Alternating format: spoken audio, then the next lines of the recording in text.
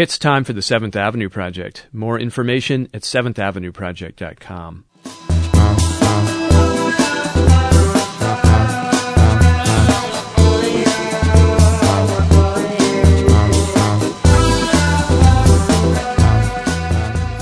Welcome to the 7th Avenue Project. I'm Robert Polly. Today on the show, can violence be unlearned? Can you take someone, say, who's grown up with physical brutality, who believes that might makes right, and who's got a long criminal history to prove it? Can you take a person like that and change their ways? Well, a lot of people would say no. It's too late by that point. The kind of violent felons who stock our jails and prisons are not going to turn around and become nice, peaceable citizens, and we shouldn't waste our time trying to change them. Well, today we're going to hear from two people who disagree, who have not given up, and who say that the cycle of violence can be broken, and they offer their own experience as evidence. Sunny Schwartz is a criminal justice reformer who works with violent offenders in the San Francisco County jails, and Ramon Garcia was himself one of those offenders and now works to steer others away from violence. I'll talk to both of them right after this.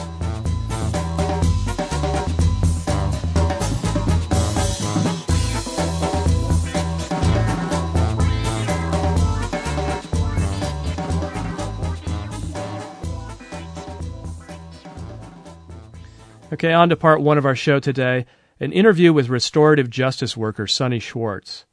A little over 12 years ago, she founded a violence prevention program in the San Francisco County jails.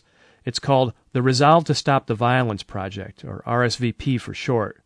In the program, inmates with violent pasts work together to discover the origins and effects of their behavior.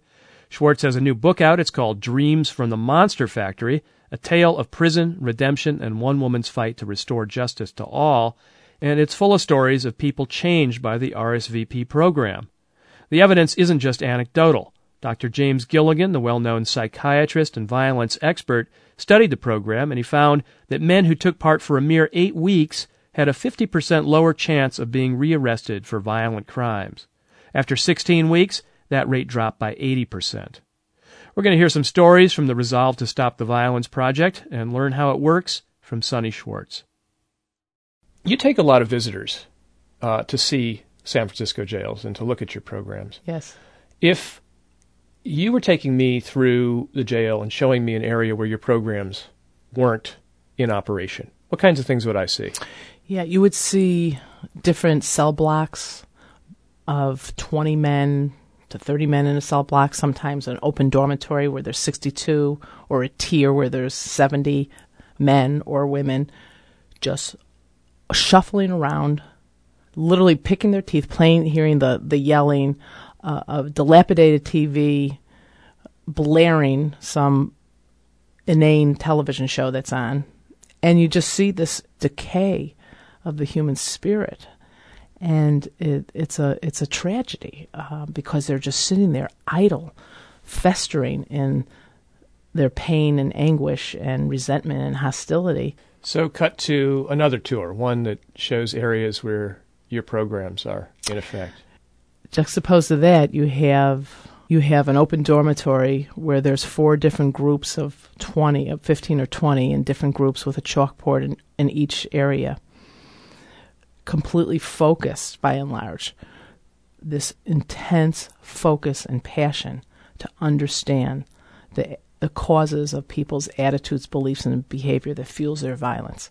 It's a curriculum, particularly in our violence prevention program called RSVP, where it's a peer-run and peer-based program where the men who are in jail are teaching other men how to stop their violence.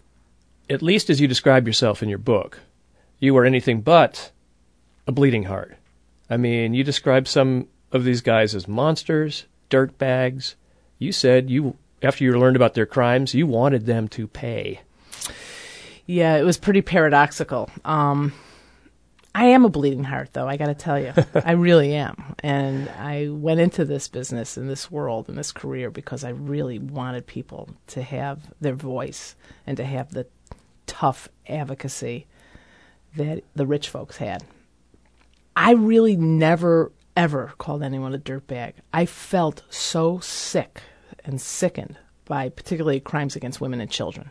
I have to be honest, when I was, and I chronicled this extensively in my book, about wanting, deeply and passionately to represent the people.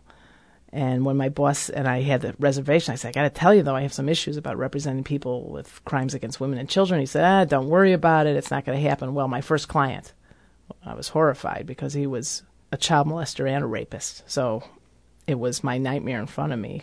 Now, I didn't mean to imply that you actually called someone a dirtbag to their face, but in the book you do use that expression once or twice. I think you say dirtbag wife beaters, for instance. Yes. Yeah. And, at that time, too, I was really, really, like, I can't say it on the air. It was like, really, like, you, man. I mean, who the do you think you are? You think you're a big, tough guy, huh? And you're the king of the castle. Look at you now. Well, your first visit to one of the San Francisco County jails. Yeah. There's a young guy talking trash to you from his cell, I guess. Yeah, I was walking down Main Line, a long corridor with bars, and there were about 15, 20, 30 men in a tank. It was like, I think the count was like 500 men on that floor. The sounds and sights were just horrifying. And, as I say, I'm not Twiggy here. But I really was shaken by it. And I pretended not to be. I had stuck my chin out and tried to get on my South Side strut. And pretend I was walking in my old neighborhood. But something clicked in me. There was one last whistle where somebody was, they were saying really vile things to me. Hey, baby, hey, this, and come over here, get me some, blah, blah, blah. And it was just one last whistle that I snapped, and I walked right up to him and said, what are you doing? How dare you? Who the do you think you are? How would you feel if someone talked to your mother that way, your sister? And it was like, no one talked to him that way. No one challenged him. And he totally backed off, and his face and demeanor completely changed, and his face was like, I get it. You're right. I'm noticing that what you just said wasn't really belittling him. No. It was holding him to a standard of behavior that you hold anybody. That's right. Outside. 100%. And that works. It absolutely works. It always worked for me. Whenever I pretended or was if there was any remote feeling of infantilizing or humiliating, that's a losing proposition. It's not effective, and it's not effective, I don't think, in the short term, and it's not effective in the long term. Every time I talked really upfront, people responded. It's like, no, that does not feel good. Why are you talking to me that way? That feels horrible. You do not have a right to say that to me. I'm a human being. And it was like, whoa, you're right. Do you think you as a woman interacting with male prisoners in many cases, do you have extra power there in the sense, an ability to make them feel a bit ashamed or yeah. Could a guy like me saying exactly the same thing have the same effect? It's a good question. Probably. It depends on the person. It depends on delivery, like anything else. Well, I'm thinking if I said to a guy who insults me, you hurt my feelings, that ain't going to work. Say, I'm going to punk you. Exactly. Right. I don't know. In RSVP, men do that to each other. You mean inmates themselves? Yes. Yeah. That really hurt me to say that. We had an inmate. Wow. Check it out. Like the first year of our program, a deputy was doing lunch relief who wasn't trained. In the first year, we cross-trained all of our staff. That was the beauty of the success of it as well. And there was a deputy who came from another facility who did some lunch relief or something, fill-in for staff. And he didn't know anything. He had a chip on his shoulder. He said, he walked into RSVP. He was overheard saying, this is the bad boys' dorm, huh? I'll show them who's bad. And he kicked the chair of one of the prisoner students in the circle and said, get that blanket off your head or something. The prisoner turned to the deputy and said, Deputy Blop A, it really hurts my feelings that you did that. The deputy was like, what? He was like, he didn't know what to say because it was so out of context. And I hear men giving each other support in the program all the time. I want to remind listeners that when you say RSVP, you mean Resolve to Stop the Violence, the name of the program you started in the San Francisco jails. And I want to talk more about those methods and the kind of etiquette and all of that you guys have come up with shortly. But you tell a lot of stories in your book, and I want to hear about one now. This is the story of a prisoner you call Ben. Mm-hmm. So Ben was this wiry 19-year-old kid who had a swastika etched inside on top of his skull.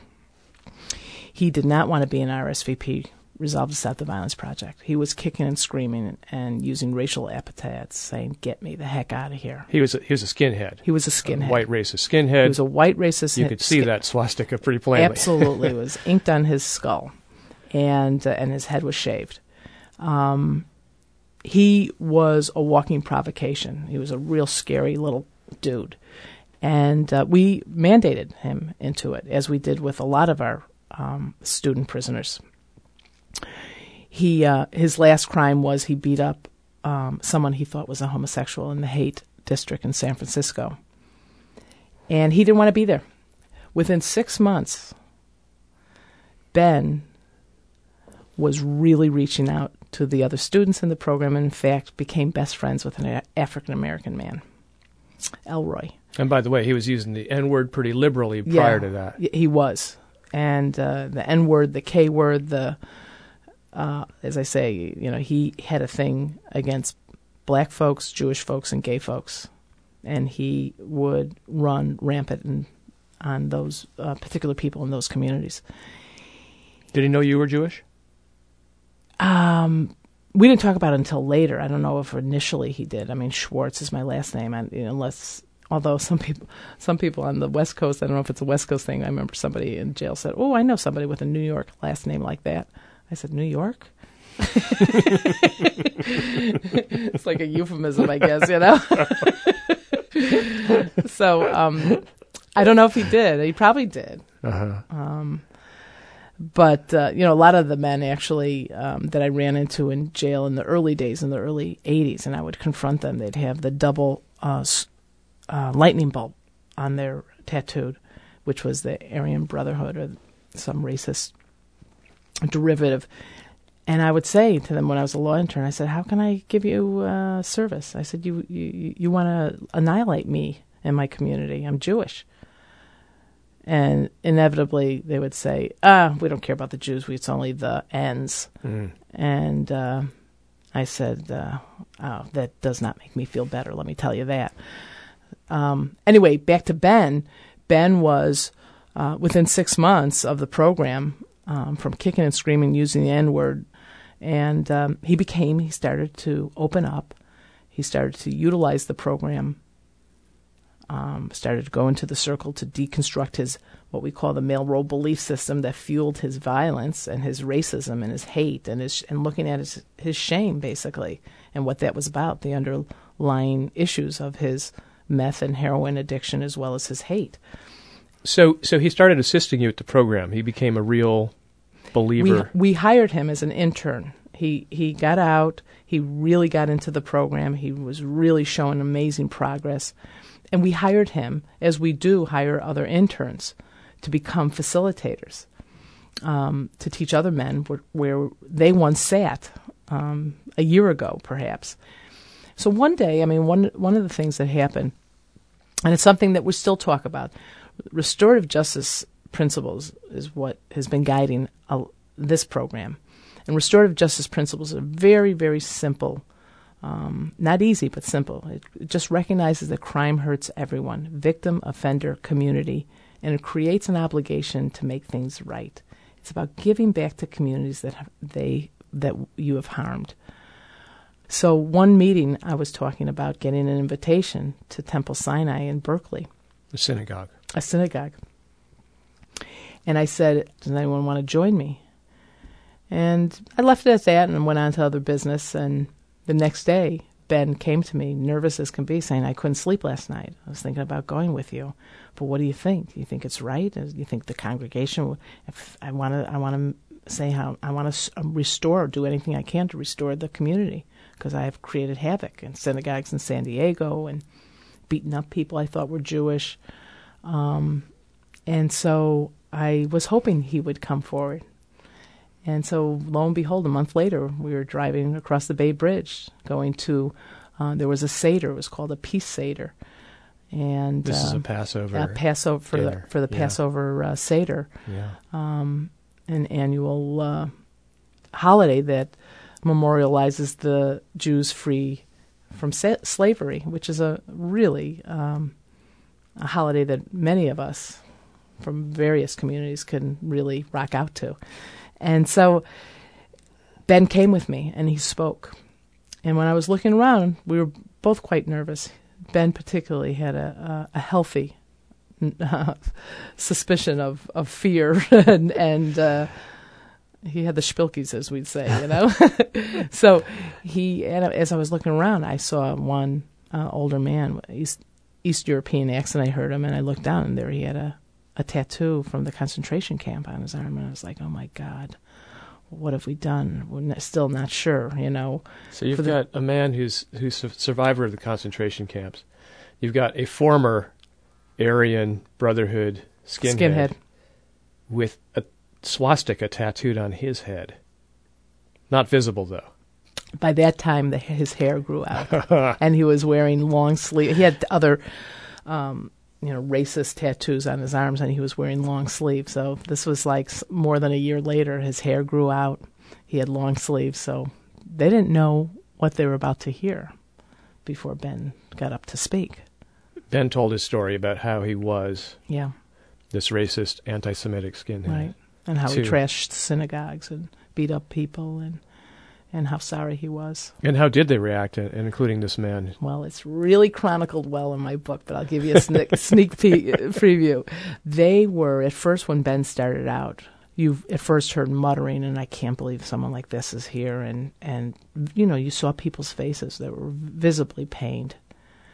But when he turned the corner in his story and talked about how sorry he was, you can not only hear a pin drop, but you can see people's faces go from tension to relief. And at the end, Ben kind of got teared up at the end of his disclosure. And I stood up next to him to try to finish for him because he seemed virtually done.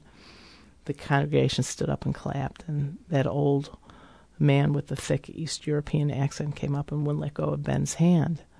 And really, he couldn't let go of his hand, and how grateful he was, because he never, ever thought he'd ever hear the day that someone affiliated with Nazism would say they're sorry. Mm. How unusual is this story of Ben in terms of transformation? It's unusual because this was such a dramatic.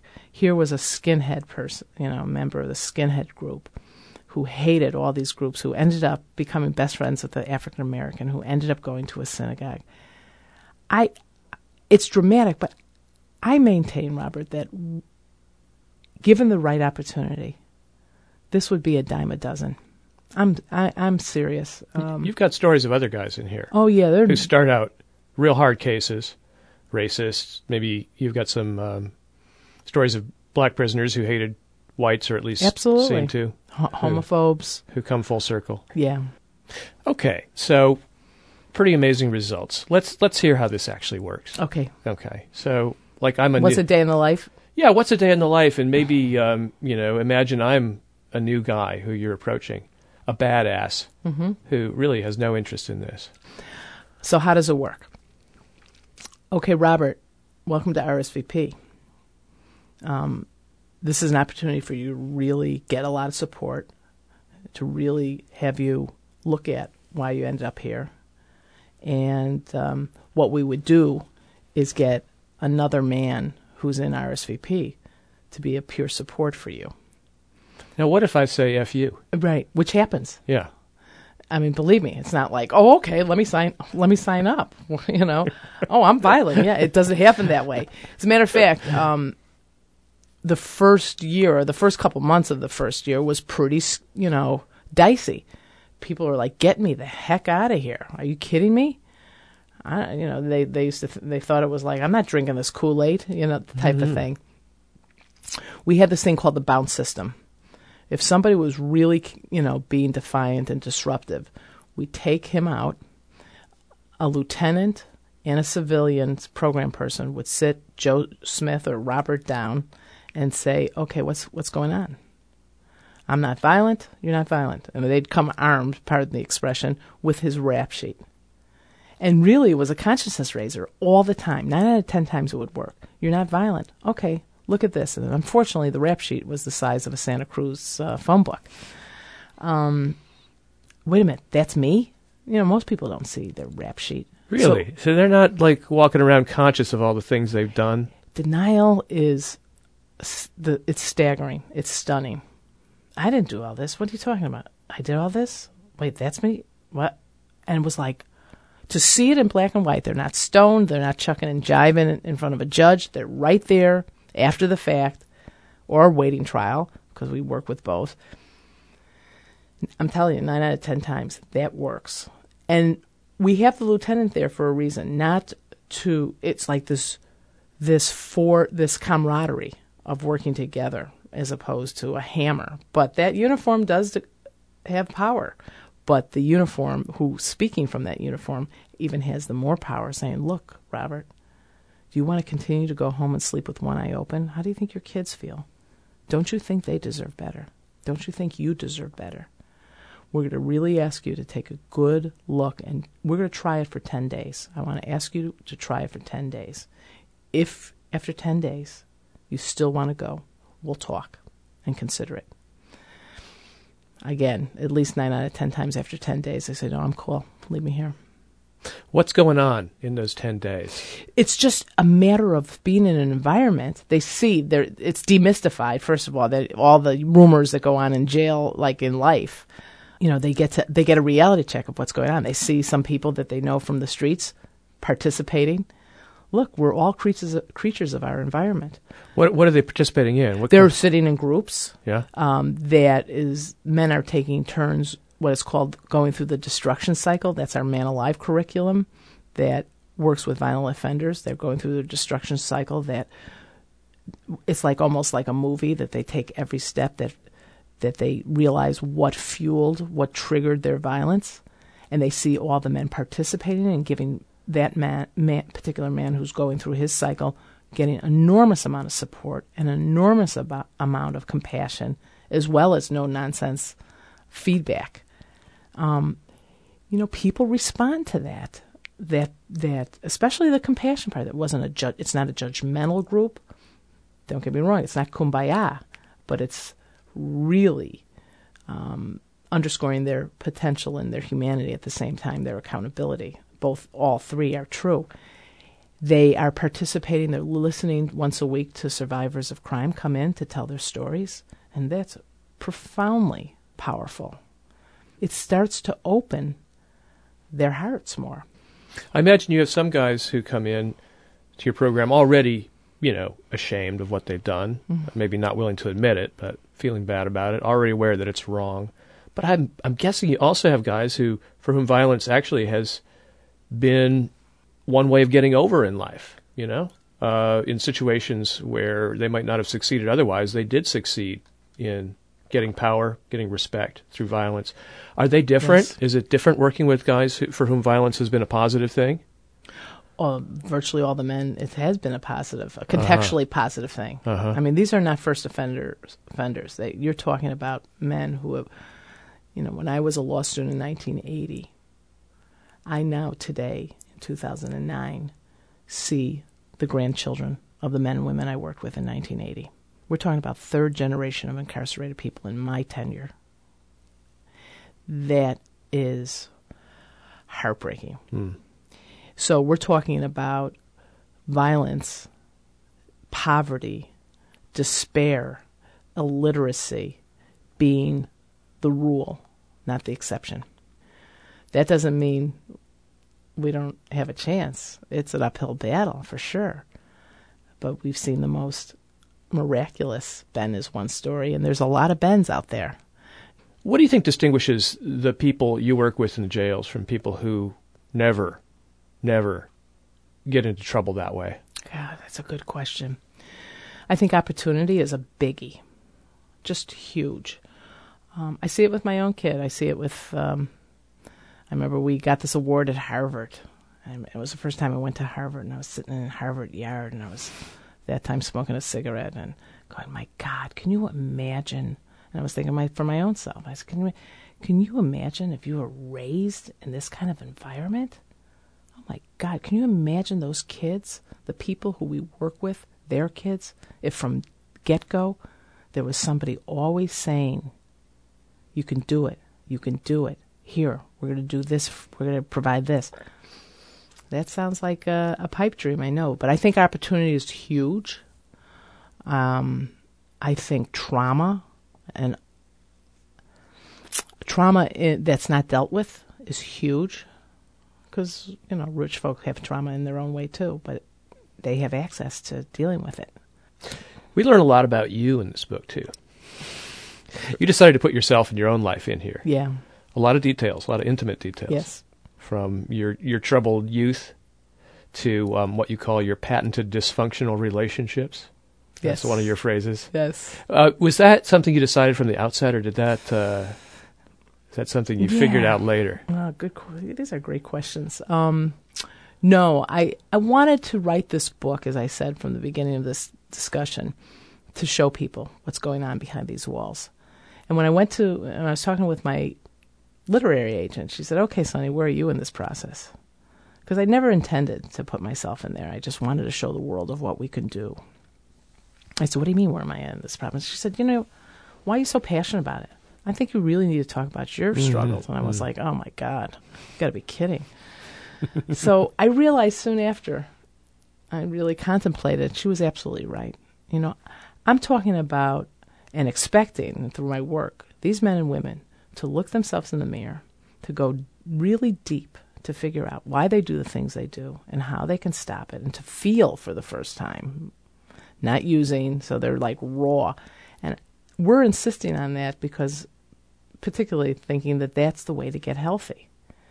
And I figured I have to put my own money where my mouth is. And there's no coincidence why I chose to work in jails, as I talk about in my book, is that I struggled deeply about my own shame in being in school. I probably had a learning disability. I was in the Chicago public schools in the 60s. They didn't know from that. But you were thought to be a bad student. Oh, I was a terrible student. I tested low. I was in remedial classes. I was in the dummy classes. I started ditching school. It was a lot of pain, a lot of humiliation. Some of the kids in my neighborhood, they didn't know from that. What's a Jewish kid doing in a remedial class? Pretty unusual. Oh my God! They were like, "What are you doing?" I remember one time I was gone for Yom Kippur holiday, and my classmate said, "Where were you yesterday?" I said, "Oh, it was a Jewish holiday." "You're not Jewish." It was. I said, "Yeah. What can I tell you? I'm one of those unusual ones." So, but thank God I can laugh about it now. But at the time, it was really a source of pain and humiliation, and no one went to bat for me. And my parents were overwhelmed with 3 other kids and trying to make ends meet and whatever, maybe some sexist stuff going on. I was the youngest girl in the family and whatever. And your brothers gave you a hard time. My brothers gave me a hard time. Yeah, and they did. They gave me a hard time, and I gave it back as much as possible. So so it was so I understood that part. It was very personal to me. This book is very personal, as my work is, as I think it is to all of us to various degrees. I think, when I talk to the men in the jail and the women, there was always even though there was this, oh God, peculiar foreign, oh my God, get me out of here place, there was also this paradoxical familiarity. You said the first time you stepped into that jail, it felt like home. I totally felt like home. I felt like I was talking to myself or people in my neighborhood. It felt home, and that's bizarre. That is interesting, isn't it? Yeah, what's a nice Jewish girl feeling like jail is home, but truly it felt like home. I felt like I was back home. And it was that much more meaningful to me because when I was in the dummy classes, we would ditch school together, we'd hang out, do some, mild drugs. And we never talked about grades. Never, ever, ever. So there was a safety there. And there was a certain safety, I know, for people in jail with each other in a very gross way, though. You hook up with people that's familiar. for better or worse. Mm-hmm. Mm-hmm. You reveal stuff about your relationships in here. Yes. Including a relationship you had with an employee of the Sheriff's Department who worked with you. She was a facility You commander. call her Becky Benoit. Benoit. Benoit. Yeah. Oh, okay. Yeah. Not a real name, I'm assuming. It is. Oh, it is? It is. Well, what's it like to reveal that in this book? Well, first of all, she was okay with it. That's the good news. And regulations were okay with it, I assume. Oh too, yeah, we were out about it. You know, so there was no secrets. Yeah.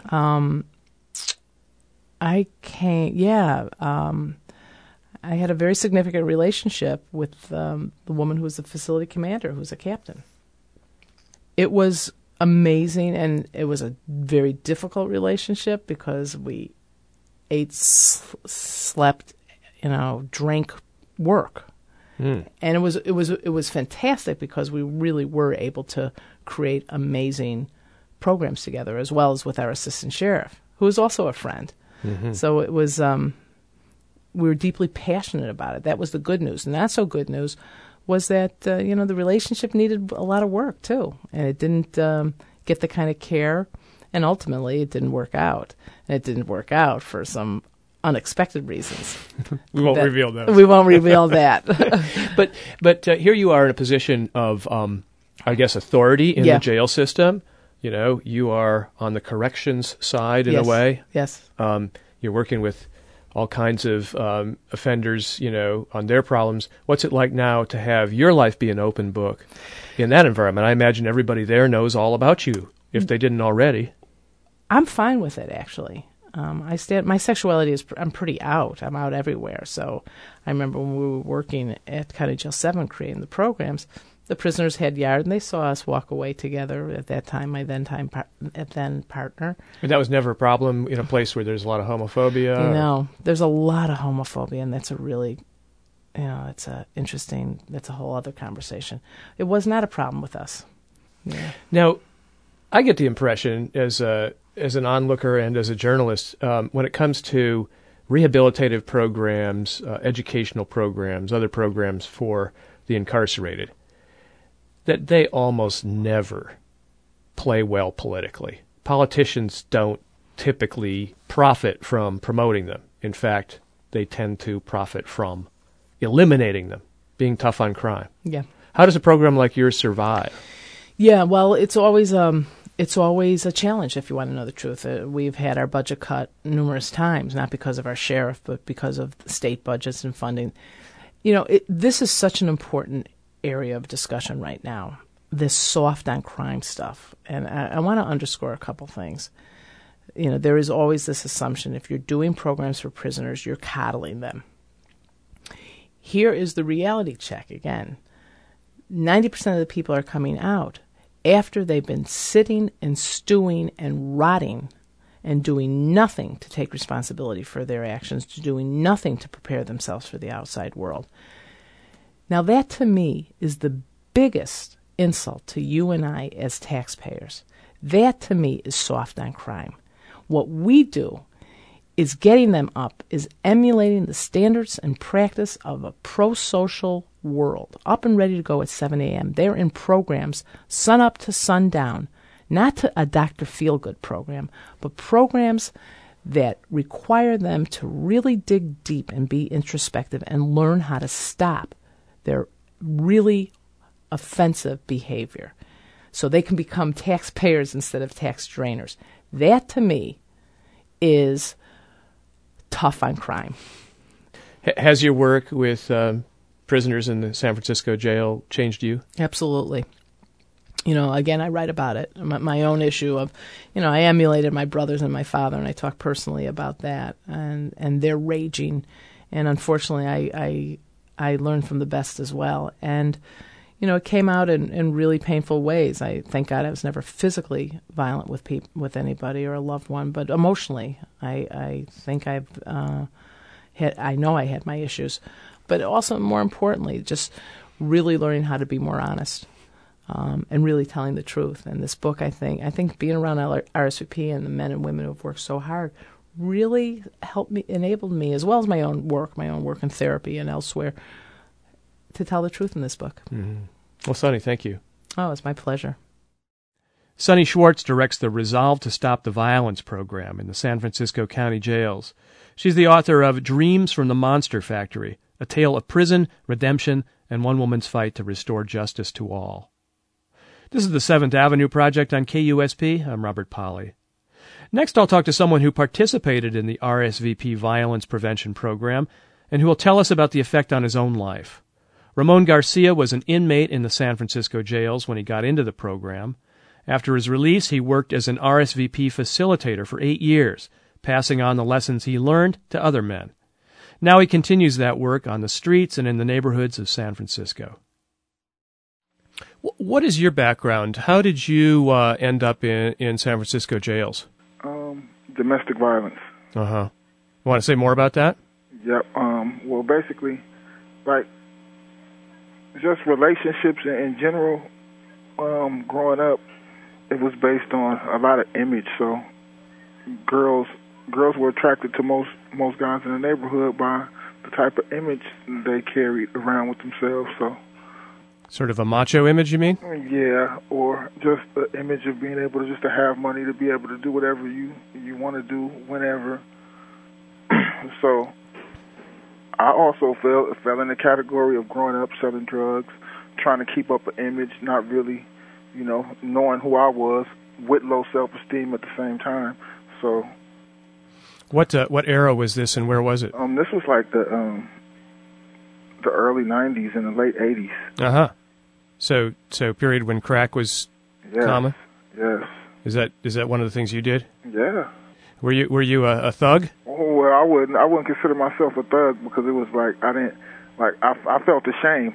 Like, once I understood what I was doing, I really felt ashamed, and it was like I was benefiting at the expense of other people's misery. How old were you when you started selling?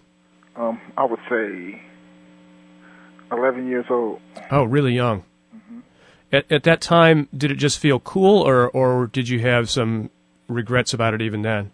Well, at that time, yeah, it felt actually cool because it was like I looked up to all the guys who were doing it before me, who were a lot older than me, and they had a lot of nice things in the environment that we were growing up in. And sad to say, a lot of those guys aren't here today. They even made some positive changes in their lives. You mean to say they were killed in the line of business? Or either they're in jail, or they killed somebody, or it's just like a lot of circumstances. What neighborhood was this? Potrero Hill. Oh, it was Potrero Hill. That's where you grew up. My whole life. And I'm still here. Well, my mom is still here. Mm-hmm. And I stay around until I'm able to put something together to be able to get her away. So you live there now, 10, 15 years after you were a kid doing that sort of thing. Do you see the same things going on now? Yep. Mm-hmm. Exactly the same? Pretty much. It's just a different environment. It's different because it's the people growing up participating in the activities are different, and they play by a lot of different rules. It's like no rules now. It's like no rules. Like, youngsters basically do anything to get by to anybody. So what rules were there back in the 90s when you were part of that world? Well, you knew not to. You knew to try to keep stuff private, not to disrespect people's parents, not to sell dope in front of people's parents, not to sell dope to people's parents, not to, disrespect older people in the neighborhood, even the elderly people growing up around in the neighborhood who live here, who like it to be quiet, who don't like a whole bunch of stuff going on. You just knew to respect them. It was just a different sense back then. Interesting, because I think, at the time, in that period you were talking about, the general perception was that it was worse than it had been 10 years before and 15 years before, and there were no rules then. So you're saying it's even worse now. It's even worse now. Well, back to your story. So you were starting out in that life, very, very early, very young. And I didn't know how to communicate in relationships. So, therefore, it was a lot of problems because everything in a relationship that I knew of was just based on image, and you had to play a role. So you were playing that role for the sake of other guys, Basically, yep, for acceptance from other guys, not, and having more issues than I had to begin with. And that meant being physically violent with your girlfriends and stuff? Exactly. Yeah. Exactly. And that's what got you. Your locked up generally. Locked up. My first time, 18 years old, I went to jail for domestic violence. It was just so common in my neighborhood, so I was in denial about myself being violent. Was there even an attitude that if you weren't violent, that you were weak? Exactly, because it's just the belief system that most men are raised on, that you have to be non-caring, non-emotional. You just have to do for self, do for family at any cost. And I grew a long way from that, especially after being exposed to a lot of the information. Tell me about that, the programs in jails that you eventually encountered. I mean, how did you get into them? When did this happen? Well, this happened I got familiar with RSVP in, I would say, 99. Okay, this is the Resolve to Stop the Violence program. Yes, RSVP, which is really, it's a Man Alive curriculum. The curriculum that we use is called Man Alive, Men Allied Nationally Against Living in Violent Environments. Man Alive. Yes. So that plays a big part also now today, because I'm still influential, and I'm able to go pretty much into every neighborhood that a lot of people can't go to because they're not allied with those neighborhoods. But me, I bring a whole different movement, because it's all about trying to get us all together on the same page to strive for no violence. You were how old at the time in 99 when you first got into these programs? I would say about 20, 23, 22. Was this the original sentence that you had that you talked about a moment ago? Well, previously, I had been in jail for domestic violence maybe twice, or I would say 3 times maybe. And every time I would just plead guilty, because it was like I was caught red-handed. And after the second time of going to jail for domestic violence, it was like I had to really think about, do I have a problem with violence? And I did. So. Was there 3 strikes to consider also? Well, not really, because it was a deal involved. So it was like you go to these classes and you stay on probation. You go to 52 weeks of classes, violence prevention, domestic violence classes, and you do 3 years on probation. So basically, I did 9 years on probation and over 3 years of domestic violence classes. And after completing for the final time, that third time, is when I had an opportunity to just go back. And I started off as an intern, and I've taught everything from sexual health education to job readiness to violence prevention, domestic violence. Like I've taught all ranges with no schooling, just all based on my own experience of going through these programs. So the programs that you went through in the San Francisco County Jail was peer education. It was peer education, inmates working with each other. Exactly. Well, let's step back to that time in 99 when you first entered one of these programs. What was your attitude then about that, and how did it work? I was in denial. I thought somebody was trying to change me. I didn't know change was necessary for growth. Anything that changes obviously grows. Anything that grows changes. And now I understand that I had to change in order to grow, but I'm like, these people trying to change me, I was in heavy denial. I didn't even notice that I was lying to myself about who I was, my experience, what I needed to do. It was just heavy denial. Well, what was it about this program that changed your mind? Because it gave me an opportunity to really look at my behavior. And now that I look back, it's like every situation always escalated. So I would always put myself in a situation where either somebody would have to possibly hurt me or kill me, or I would do it to them. So they had no choice but to call the police. Mm. Sounds like sort of pride and turf and honor and all that. Yep. All that stuff was at stake all the time. That's how I felt, because Because when you grow up, was my experience. When I grew up, living in an image, I didn't know who I was, so I had to keep this image alive. Like, it's always a constant show going on. It's always an act. So now that I'm in tune with myself and I know who I am, I don't have to live up to an image, even though I still like nice things. I love nice things. I can't lie. I love nice things. I like clothes. I buy a lot of those. Yeah. But I don't get caught up in the whole acting part, and that's how I get through to a lot of guys too, because it's like I still like all the same things everybody else likes, but when you sit down with me, it's a different story. Well, let's take an example then. Okay, so Ramon, like 15 years ago, steps out on the street and someone calls him out, right? Mm-hmm. Someone says something challenging. How would you react?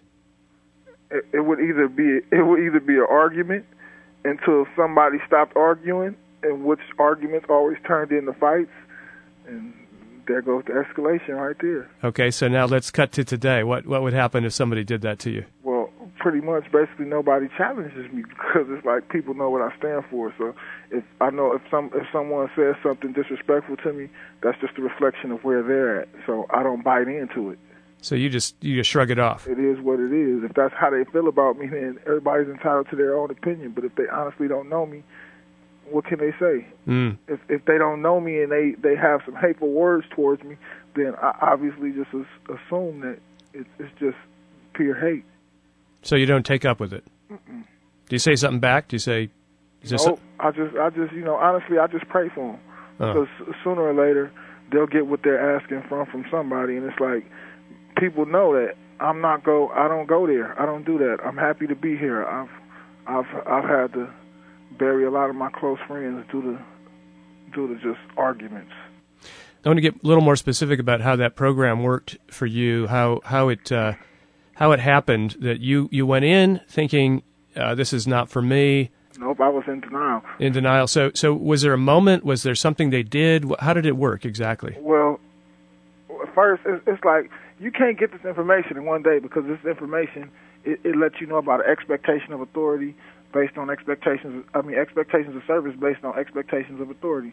And just a quick example of an expectation of authority and an expectation of service is a parent and child relationship. Since I'm the parent, you listen to me. So that's the expectation of authority is I'm your parent. The expectation of service is you listen to me. Mm.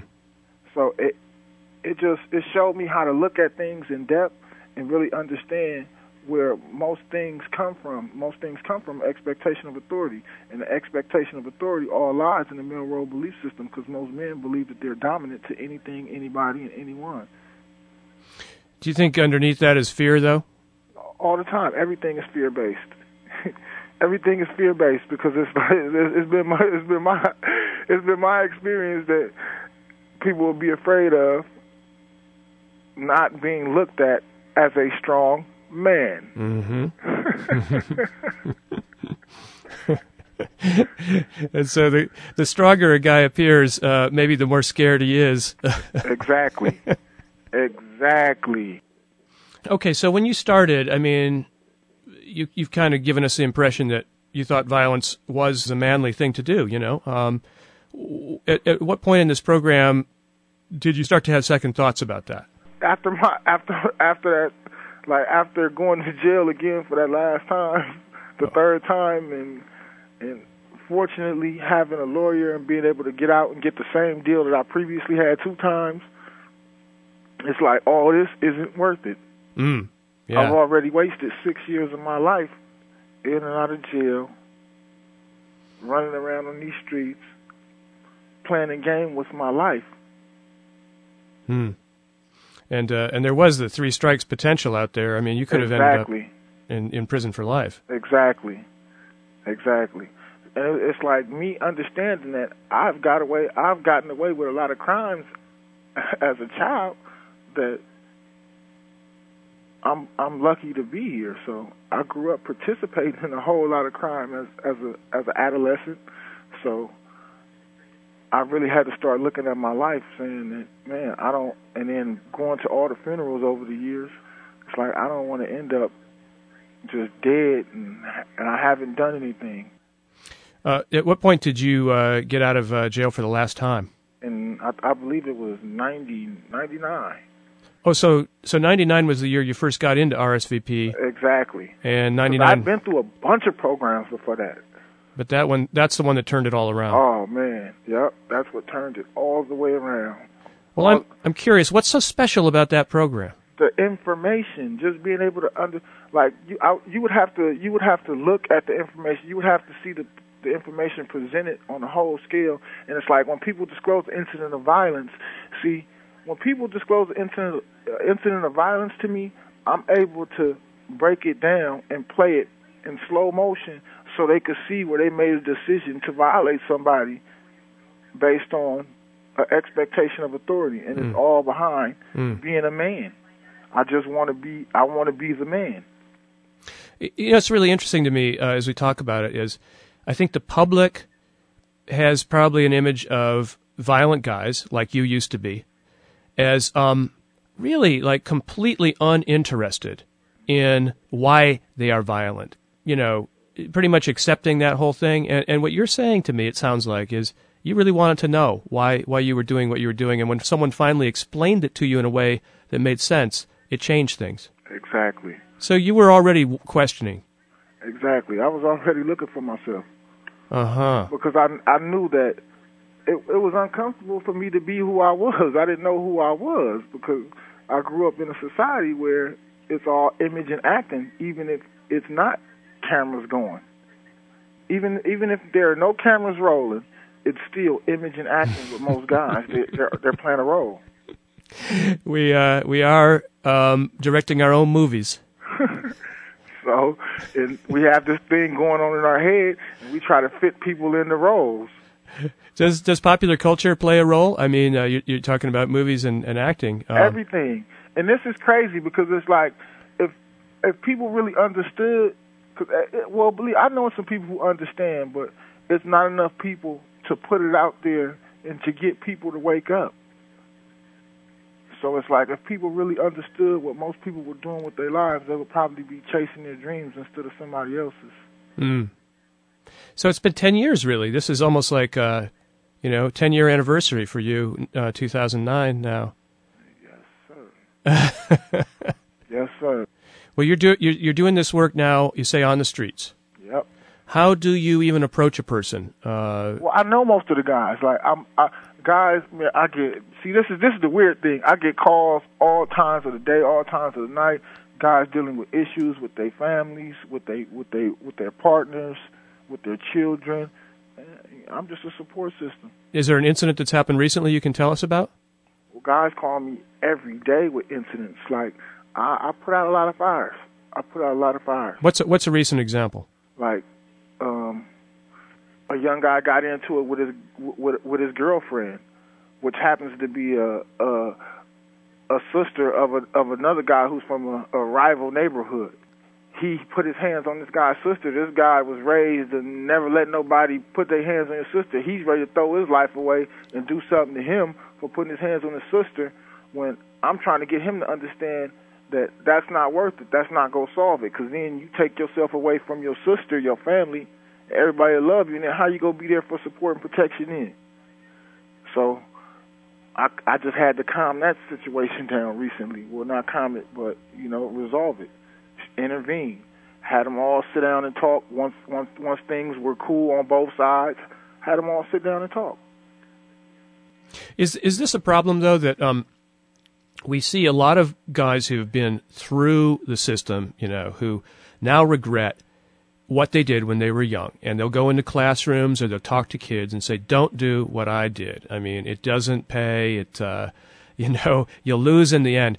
But the kids, and tell me if I'm wrong here, the kids say, "Well, wait a minute. You did it. You had all that fun. You did the good stuff, and now you're telling me not to do it just because later on you decided it wasn't a good idea." Well, I'm going to do it while I'm young, and maybe I'll change my mind when I'm your age, but why should I stop now? Well, when I deal with a situation like that, like for real, I have countless obituaries. Like I've lost over 90 friends, 90 close friends, immediate friends that I know personally, I grew up with, playing with, to gun violence. all to gun violence. Like in the last, I would say, 90 friends. This is in the last 6 years. 90 friends? In the last 6 years. Throughout California, from Vallejo, Oakland, Richmond, Fairfield, San Francisco, Sacramento. I take stacks of obituaries places, man, just let them see. And it's like, it doesn't pay. Because nowadays it's like, I'm definitely lonely. I'm in the class all by myself because there's nobody I can hang around because they're participating in things that would make me guilty by association. So that could cost me my life. So it's like, guys do things so sneaky and behind people. They don't think that everybody knows that they're participating in a word I like to use is buffoonery. So I don't. It's like with the kids, I listen to them. I listen to the kids, and that's the main thing.